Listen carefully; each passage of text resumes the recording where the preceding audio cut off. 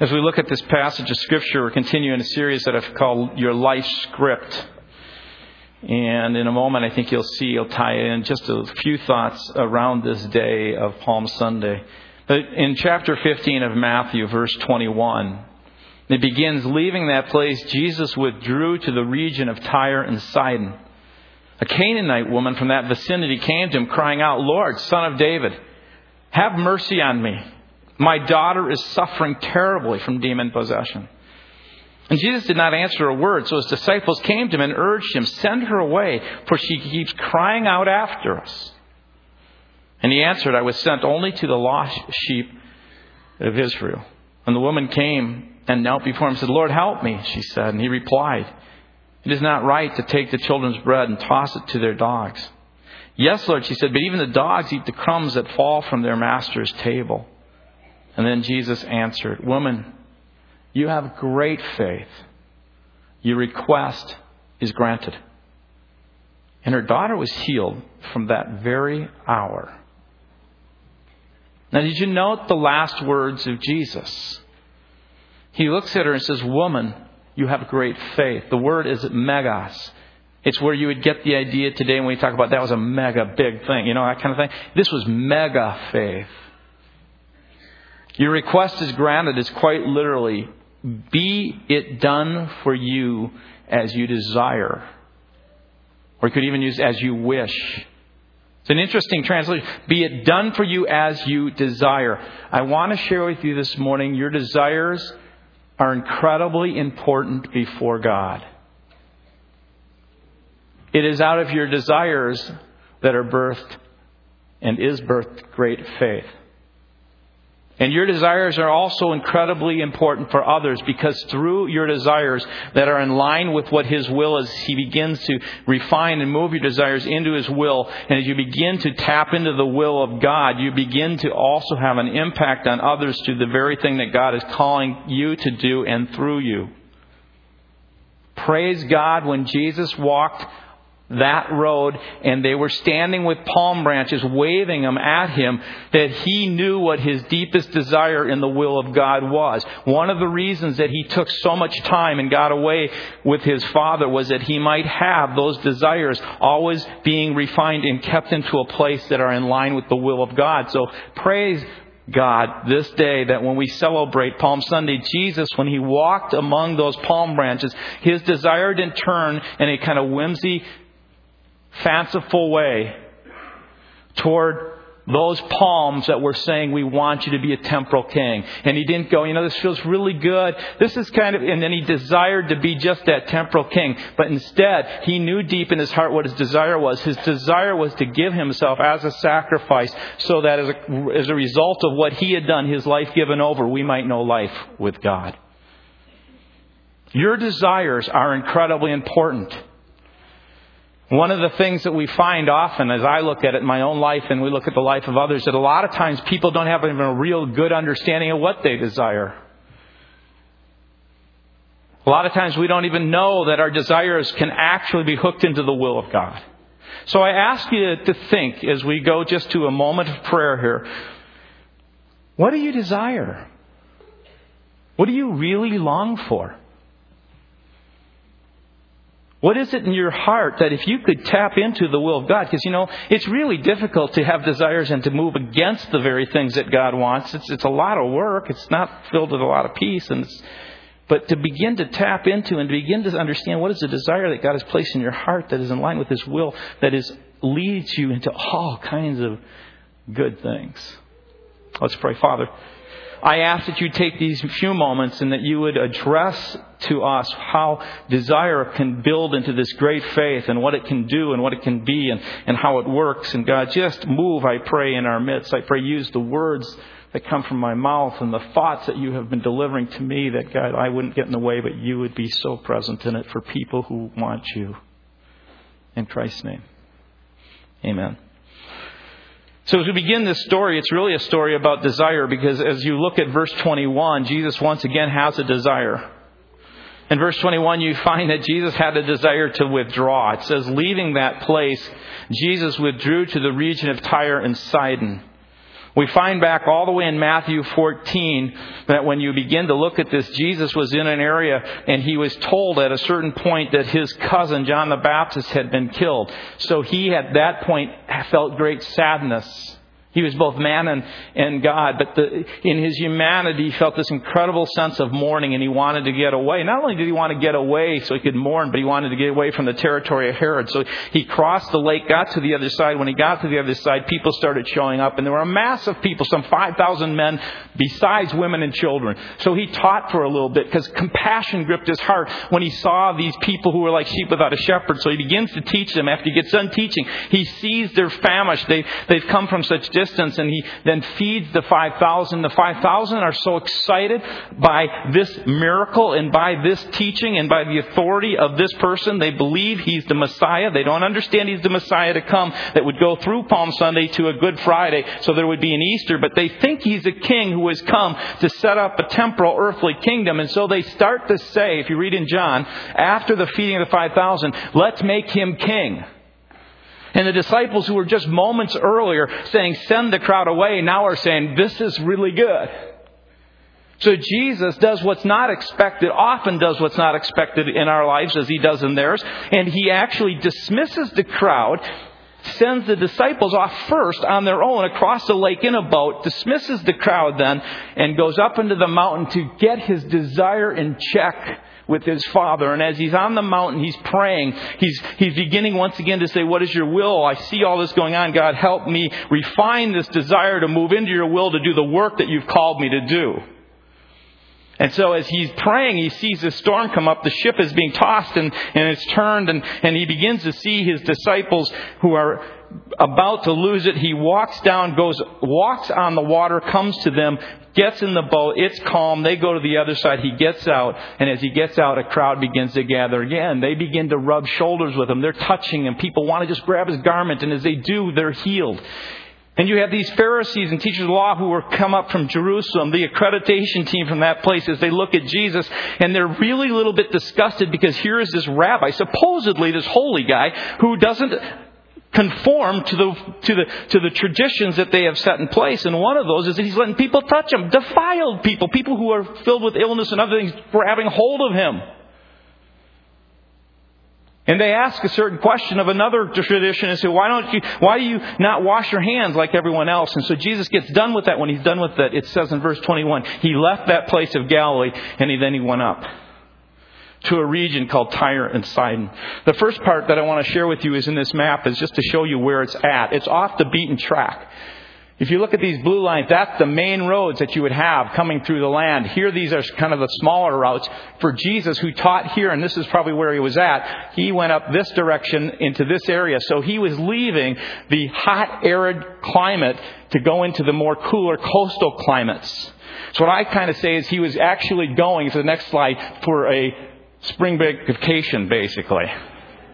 I say that kind of jokingly, but, that's the modern day look. Just imagine with that not being there. They would go there, and they were there to relax, to debrief, to look at what's going on, to get their hearts centered again. If you want to look at another screen, the next one is, this is modern day. You see Beirut is here, Sidon, in this whole area of Lebanon, Tyre. Where you have here is kind of where Israel is. So he's going way up into this area, which is now modern day Lebanon. And if you look at it in context, you'll see then the next slide shows you the area. Here is kind of where he's at up in here. And if you just go up a little bit over here, Plymouth, Wayzata is right up that direction.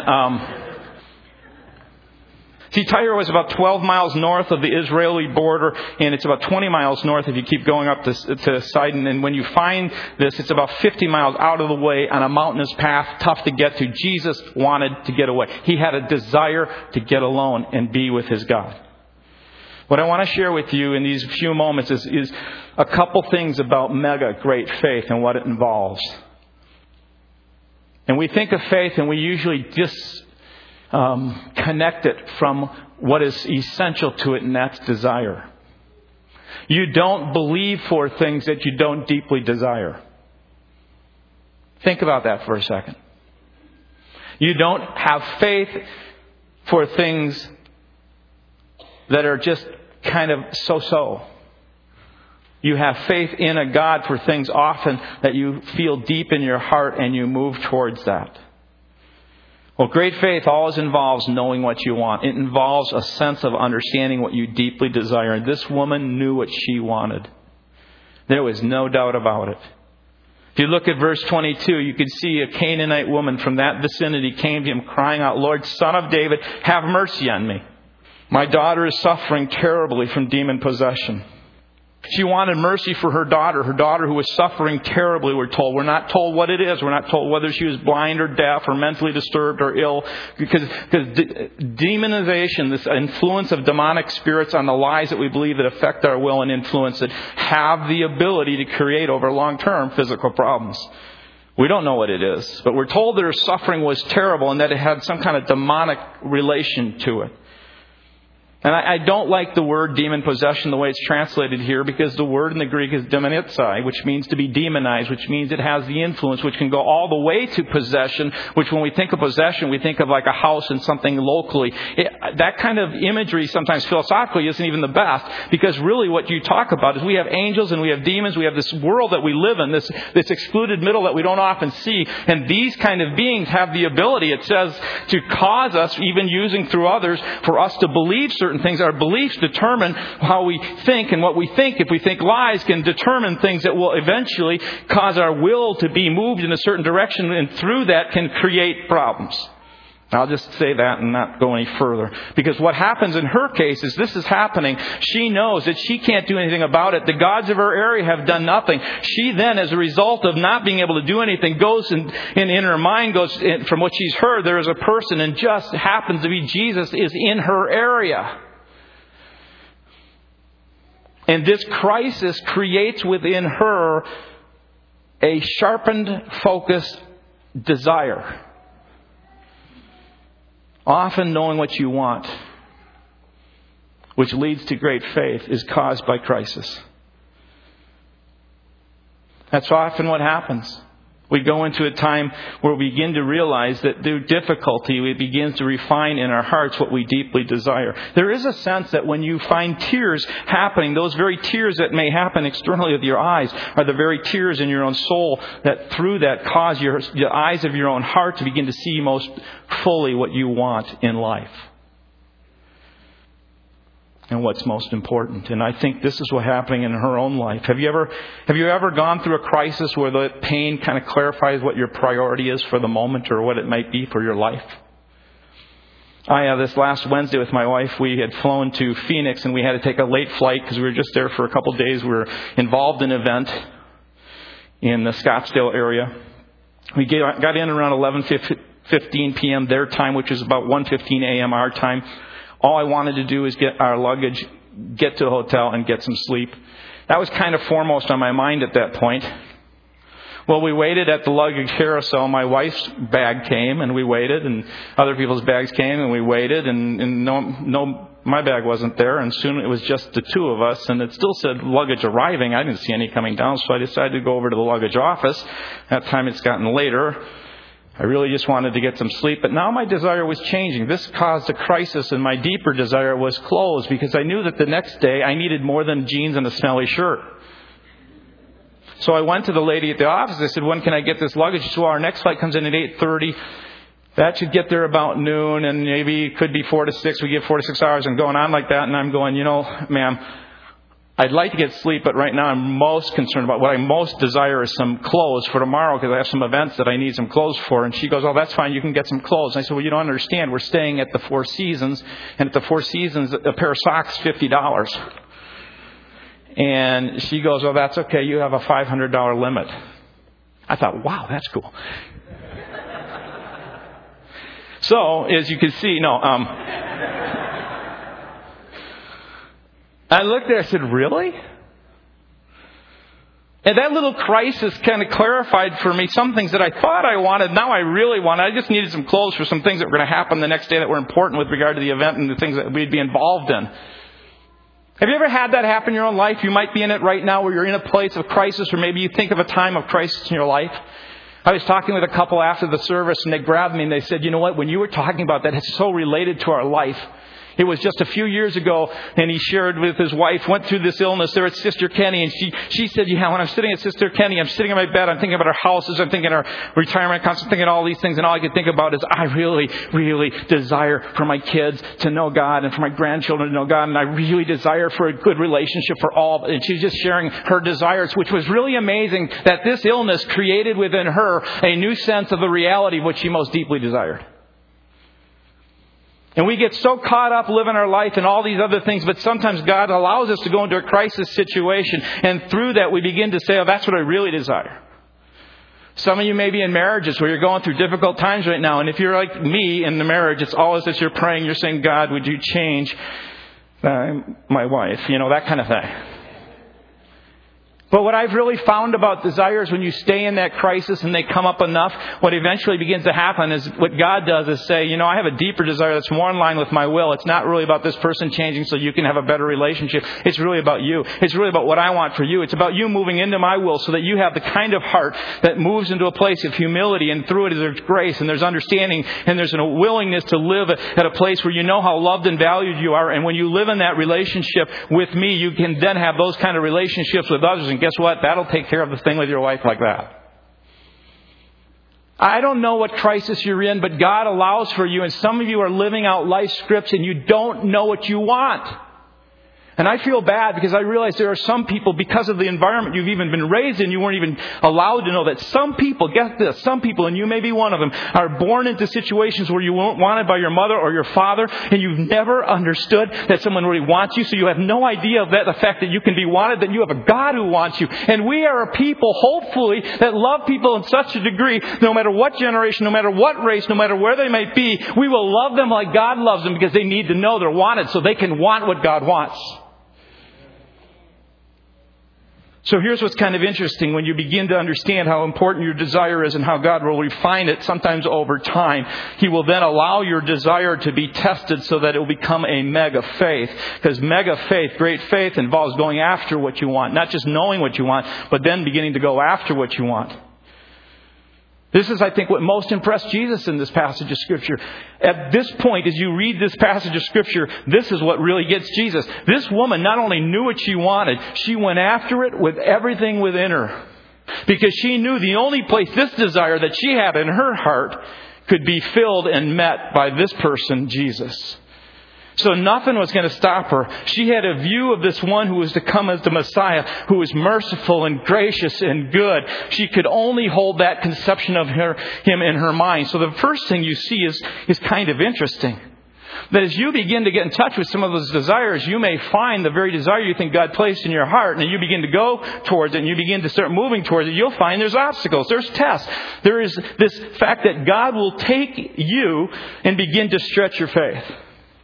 Because great faith is tested and it becomes made precious and genuine through these kind of obstacles. She was a Gentile. She lived in a Gentile territory. She was a woman. She was a Canaanite. Mark says that it was a Syro-Phoenician. He knew she was on the coastal line, so he says Syro-Phoenician. Here we read in Matthew, he says Canaanite, because he wants you to know it's not only that she is a woman living as a Gentile in a Gentile territory and all these obstacles are standing against her, but one other thing you want to add to it is she was a Canaanite. The Canaanites were the people who were in the land before Israel marched through with Moses and Joshua. Before they came, the Canaanites lived there. They were to come in and they were to take possession of the land. They were even supposed to go up as far as Tyre and Sidon. So because of their disobedience, their lack of faith, their not mega faith, they didn't move into that place. They didn't desire after what God wanted, so they never moved there. And so here's living a Canaanite woman who comes to Jesus, who is an enemy, who was on the land before the people came, and she begs to him, could you do something for my daughter? And look what Jesus does. The first test. He's silent.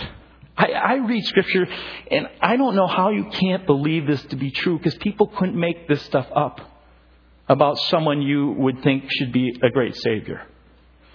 Verse 23, she did not answer a word. 4th century preacher Chrysostom said, very interesting, the Word of God said no word. Jesus was silent. Imagine the scene. She is after him. She's respectful enough that she's standing behind him and she's yelling and she's shouting, she's begging and she's crying. And this is going on for a while, and Jesus continues to walk. He's talking with his disciples, or he's saying something, nothing to her. And I really believe you have to ask yourself why. Because Jesus, I think, was doing a couple things. He was stretching her faith. He was calling out her faith. It could also be that he was doing something with the disciples. He was using this very incident to reveal their hearts. Because if you know what they do, they want to say, send her away. He was showing the cold-heartedness. Sometimes when we move into a desire, it does a couple things. It reveals how much we really want what we're after. And it reveals also the hearts of people around us, because it can show a cold-heartedness that says, your desire isn't worth it, etc.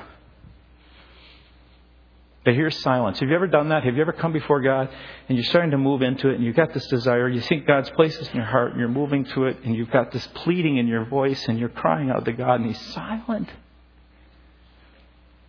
I want you to know the seeming silence of Jesus or God towards you is not His cold-heartedness, but it rather might be it might be more our inability to see what He might be doing at the moment. And He maybe has a better plan that He's fashioning and causing to happen, but in the process He's stretching your faith to trust more fully that He is good and He is merciful, even though you hear nothing from Him. Well, the second test is this. From silence, she is now told to be silenced. It's really interesting. Verse 23, so His disciples come to Jesus and they urge Jesus, would you send her away, for she keeps crying after us? Can you imagine trying to have conversation with this person in the back of your ear just yelling? Tell her to go. And somehow the disciples seem to like sending people away. I think sometimes we do in the church too. You will have all kinds of people in this process as you move into desire trying to send you away. You can't do that. God doesn't hear such cries. He's not into your desire. You'll hear voices, often voices of authority from your past, parents, teachers, calling from your past, saying, you're crazy, you're a bother, you're stupid, you don't deserve this, you're not worthy of that, which none of us are worthy of any of the goodness and mercy of God, are we? Well, the next obstacle gets even tougher. It's almost as if Jesus is saying to her, you're not important. Can you imagine this? Can you imagine your own feelings, how you would be in this situation? First, Jesus is silent. Now His disciples silence you. And the third thing comes along and Jesus does respond. But when Jesus responds, He almost makes it sound as if you're not important. I think this is the one that stops a lot of people with their desires. Why should I really pursue God in light of what I desire? Because there's earthquakes and tsunamis, and there's war in the Middle East, there's hunger in Africa, there's people near me who are ill, and why would this little desire, would God care about it? But verse 24 and 25 says, He answered, I was sent only to the lost sheep of Israel. It's almost as if He's saying to her, sorry, you're a Jew. Sorry, you're not a Jew, you're a Gentile. But when you look at what Jesus was saying, He was merely stating what was true. He may have been saying it for His disciples who thought they didn't get why Jesus was going up into Tyre, into this region. Because really, honestly, if you were going to start a ministry and you're going to change the world, you know by this time, if you're Jesus, that what was happening in Israel, there was not a lot of faith. The true faith, the only other time He says there's real faith, great faith in Matthew, is to a guy who's a Gentile soldier. So if you want great faith, you really want to do a work, you head up in that area. So maybe Jesus is saying this even for His disciples, and yet at the same time drawing even further faith out of her.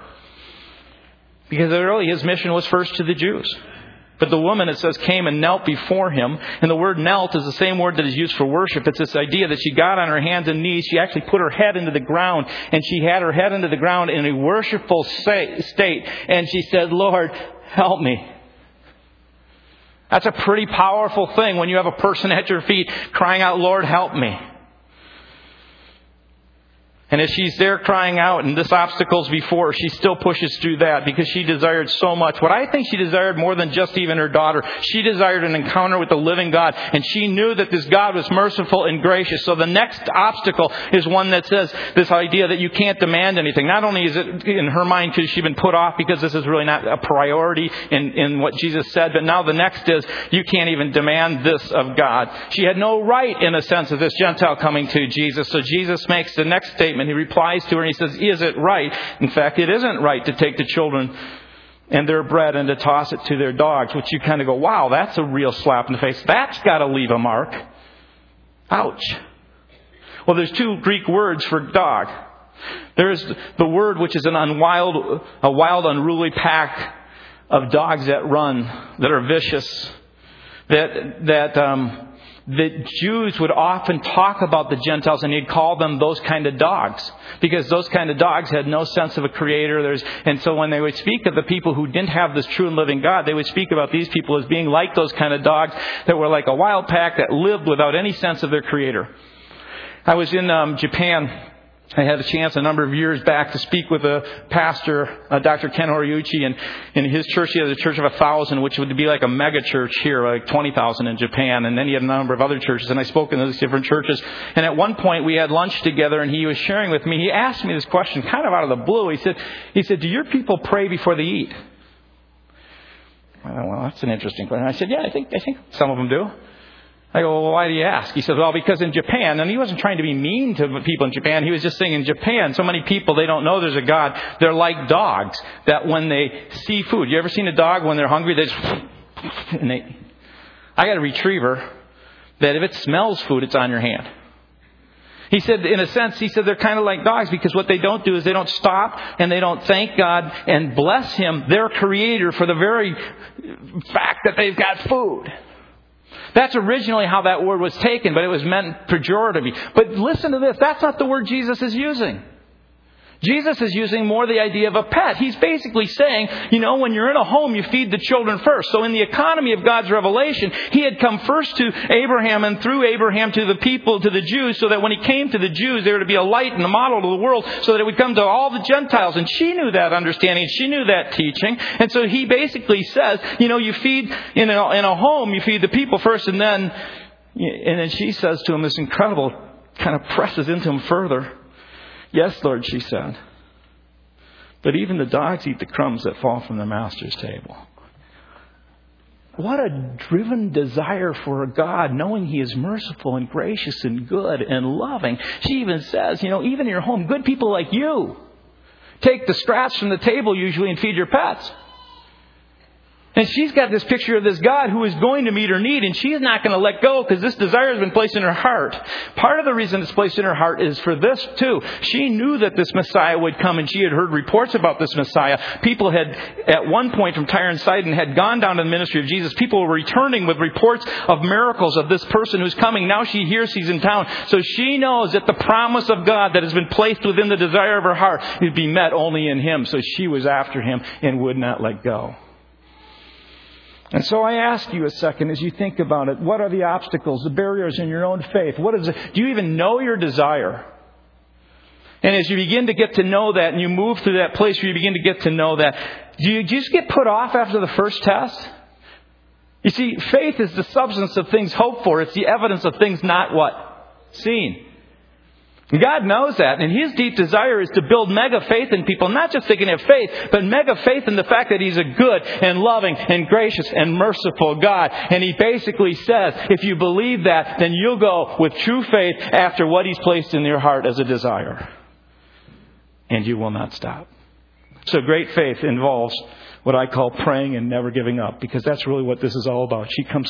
She's almost like in this prayer, kind of, "Help me, Lord, help me, have mercy on me. I appeal to you and to you only. I have no right. I can't demand it. I realize mine is not the most important of all the things you're doing. I understand that people want to silence me. I understand that you've even been silent in this occasion, but I still believe that you are God that answers, and I will pray and I will not give up." I had a class with a Professor Dallas Willard who shared just a number of things that were just helpful. Very godly man. At one point he was talking to the class kind of off the cuff, and he said, "You know what? Prayer is 90% desire." I go, 90%? That's really interesting. He said prayer is 90% desire. Do you notice in the New Testament it says that Elijah, it says in the Greek that he prayed in his praying, which means he prayed earnestly, which means he had deep desire when he went to God and prayed for it to rain one time. And he says 90% desire. And then he said, let me illustrate it for you. How many of you have dogs as pets? A lot of us raised. How many have had dogs? Let me ask you, how many have had dogs as a pet? Have you ever had a dog that sits at the table very quietly and just looks up at you like this when you're eating? I mean, seriously. Think about it for a second. It pulls on your heart. And most of you are pretty good and gracious at times, and every once in a while, when your wife isn't looking, you flip something, right? Some sneaky kids know how to take the beans and go like this. You know what? One of the reasons God wants you to know your desires, to know what you want, and then to go after it when it's in line with His will, is because He has things He wants to do through you. He has things He wants to do through us when our desire comes around one thing and one thing only. And that is that God would show up in such a way that our lives would be full, and from our full lives it would flow out to others, that they might know He is good and gracious and merciful. Let's pray. Father, there are some people here I know who don't have a view of You as a good and gracious and merciful God, so they've never come to You with their desires. In fact, their desires sometimes go contrary to Yours because they think You're a harsh and a mean person. And I had asked God right now, even in this time, even through this word, it would ring in their hearts again and again that You are a good and loving and gracious God, so gracious that even as we look at this Friday, You would take their sin, You would take my sin, and You would do something with it so we could live in a daily encounter with You. So God, free the desires of the people here. Their desires, I pray they would know them and go after them, that You would receive great glory in Jesus' name. Amen.